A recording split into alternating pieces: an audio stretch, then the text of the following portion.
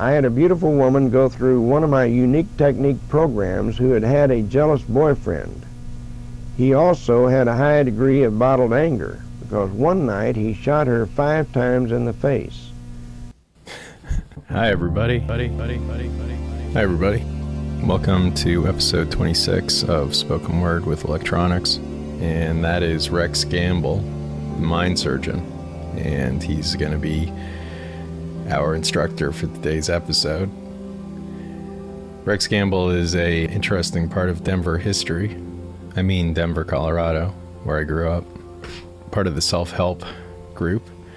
He was a publisher of a couple books that you can find on booksellers, public speaking and dealing with positive thinking. Rex Gamble is an amazing optimist, and he had a series called Mind Surgery that he taught to people locally that included a custom press cassette series on mind surgery and the junk-proof filter.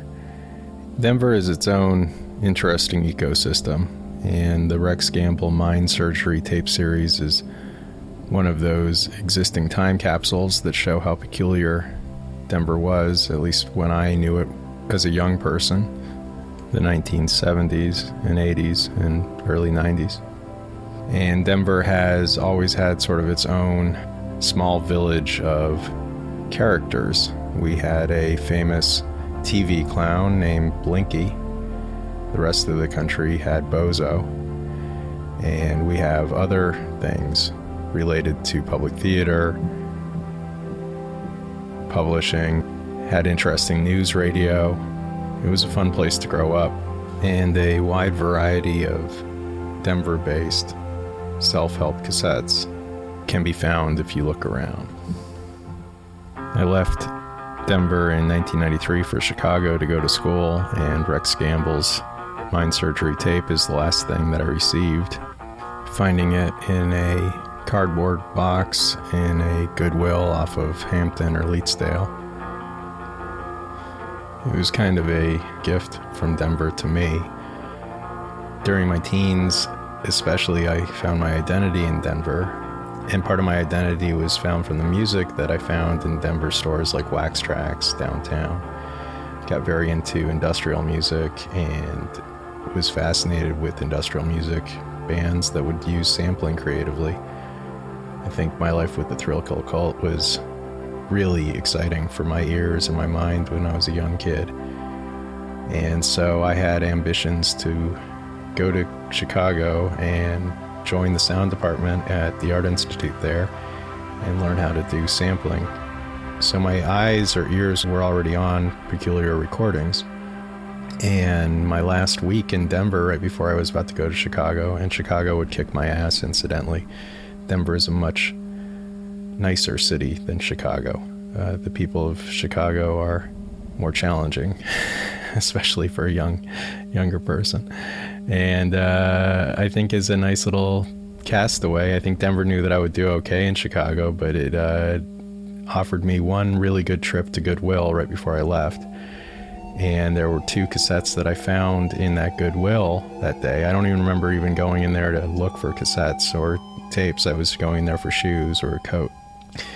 If you remember, my dad's advice was to get a good coat if I was going to Chicago. And so I went for a coat. And I looked down into this box, and there was a cassette there just called Mind Surgery. And I gravitated right to it and have listened to that tape on and off for 25 years. I love the positivity, the weird Scientology sound, but not really. It's Rex Gamble seems to have his own program of how to reprogram our mind through positive thinking, and he calls it mind surgery. And the techniques for this are laid out in the junk-proof filter cassette that I'm posting in full here after this introduction. So you'll hear a 45-minute tape unedited. Feel free to skip around on that. And then side A is a 30-minute edit of that tape using a variety of electronic techniques and music and other things to sort of pop it up, make it a super persuasive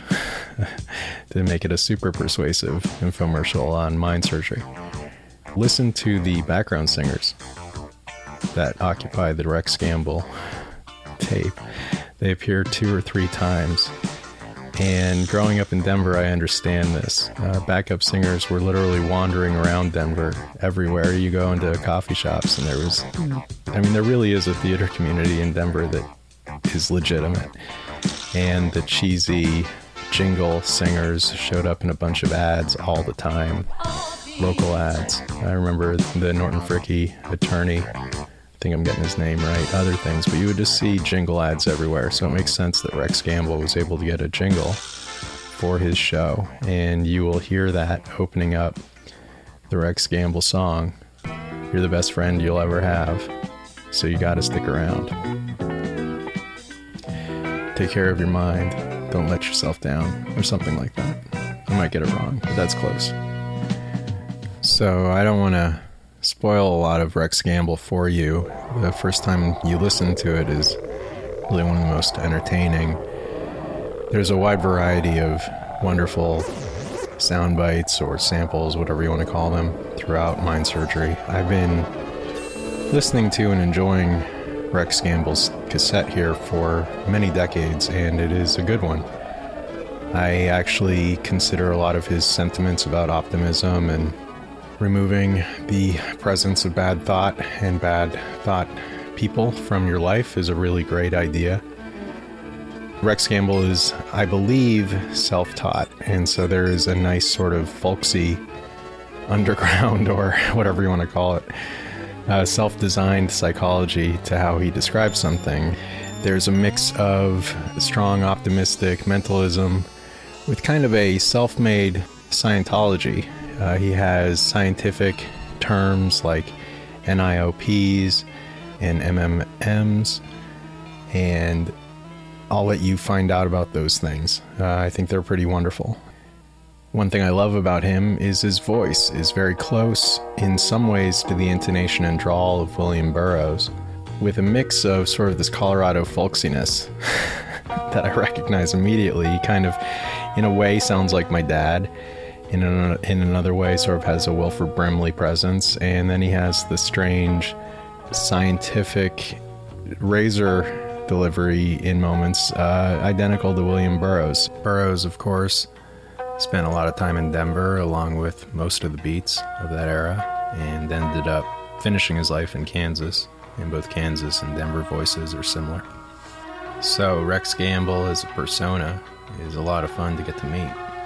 But I interrupt this episode with my own time capsule responsibility to retain some information of this current era.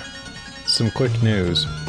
Between the debate between Biden and Trump, and then Trump getting COVID and being sent to the hospital in a military chopper on live TV, I just have to say as a reader, man, what an incredible high narrative week. My favorite joke about Trump getting COVID is that we all hope he stays positive. And I hope you stay positive too, not in the COVID way, but just in terms of your outlook. If you're feeling down right now and want something to marvel at, you are literally living in a great novel right now. Meaning, in the future, a writer will become famous for merely writing out the last 4 years as a work of nonfiction. The writer will be celebrated for how accurately they depict everything that's happened. And that's everything in your memories right now. Of course, history belongs to the winners and the survivors.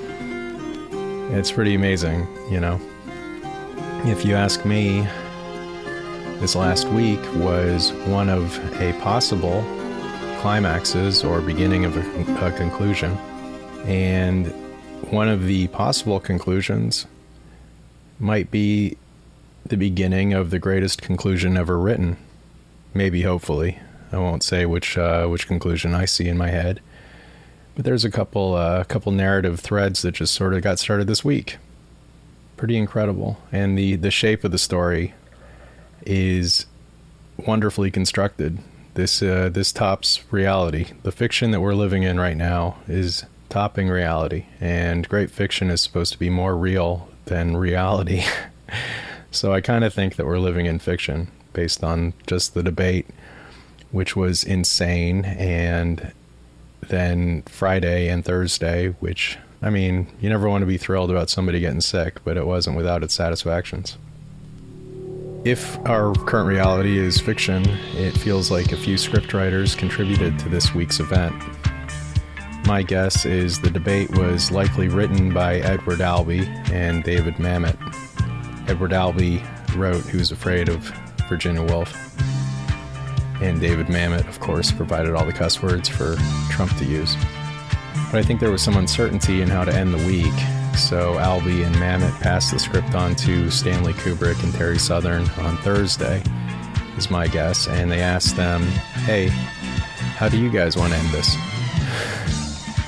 Trump getting sick and the ensuing way he's been handling it with pre-recorded video transmissions, where it's also proven that his face is really makeup that he puts on every day because he's 19 shades paler in the hospital. So he actually wakes up and takes out an orange magic marker and covers his face every day before he talks to a camera normally. But those video transmissions and the sickness and everything is exactly how Southern and Kubrick might delight in spinning things. And there's the conspiracy theory of this illness being faked, too, which is perfect theater. And Trump's being fed an untested experimental drug, incidentally. Only about 2,000 people, although I've also heard some reports as low as 200 to 300 people have actually had this experimental drug treatment. And who knows about the side effects that might come from that. If he survives this, who knows what color his face will be. Blue, green, he might even end up plaid. Plaid in full. Anyway, whatever anxiety this week provokes, you should know that you are living right now in a great moment of unusual events. And you are in it. No matter how bad it feels, you are here. In time, others will pay to learn more about it. There will be movies that make millions of dollars for audiences. They will devour books on this moment. They will watch documentaries. It's a special life experience, no matter how negative or positive, to notice that you are in a moment of history and to fully consider this moment of it. You will be asked by your grandchildren, or even their grandchildren, about you being here under Trump. If you like my optimistic tone, you need to know it's because I'm a student of mind surgery. This week, I'll play you an entire lesson of mind surgery. You're going to learn how to activate the junk-proof filter. You're going to watch a couple episodes of the MMMs, and you're going to get rid of your inner NIOPs. It's the NIOPs. These are all terms used in mind surgery. And as I mentioned at the beginning of this, I received this cassette the second week before I left for college in 1993 at a Denver Goodwill right off of Leedsdale, or maybe right a little bit before that on Hampton. The same street, it just changes names. I was about to leave to Chicago for art school. I went to Goodwill to get some appliances for my apartment in Chicago and a wool coat for my move to the much colder city. I found Rex Gamble's Mind Surgery that day, and it's been a treasured cassette ever since. There was a mailing address on the back of the cassette, indicating Littleton, Colorado. Rex Gamble was my final gift from Denver to me as I left the city for Chop Your Mind Health water in Chicago. You might ask, does mind surgery work? It did for me. I'm not sure if you've ever had a great moment when you've met a part of your identity, but right at that moment, Rex Gamble's Mind Surgery being one of the first tapes like this I'd ever found, and the sense that I found it myself, or just lucked into it. I'm not sure if you've ever had a great moment when you've met a part of your identity, but right at that moment when I found Rex Gamble's Mind Surgery tape, specifically found it, did not order it, but found it, and heard the cassette, and never heard cassettes like this. This was a life moment for me, and if something similar to more recordings like this existed, and they had to, then there had to be more recordings like this from all kinds of authors. that was kind of a life mission for me to find more weird things, and I'll start to share more of them every week with you. Even more excitedly, to my 18-year-old mind, every city had to have local people who make recordings, either talking or singing, and they'd likely be in the Goodwill stores. So that would make travel functional for me. I've never been a fan of travel, but hey, maybe I'll get a tape or an LP when I go there. So I always try and drop off at the thrift stores of any city to try and find something there. And I mean something local, something specific to that city or town. And again, I found some good stuff. I've been briefly introduced already in my life to sampling from bands like Thrill Kill Kult and others, and I wanted to work up the sampling, but I didn't know how to do it yet. So really, before you work up the sampling, you just have to get material. And this was my first feeling of, holy shit, this is a find. That was a feeling I felt with the Mind Surging cassette. And I was interested in spending my life finding more unusual records like it.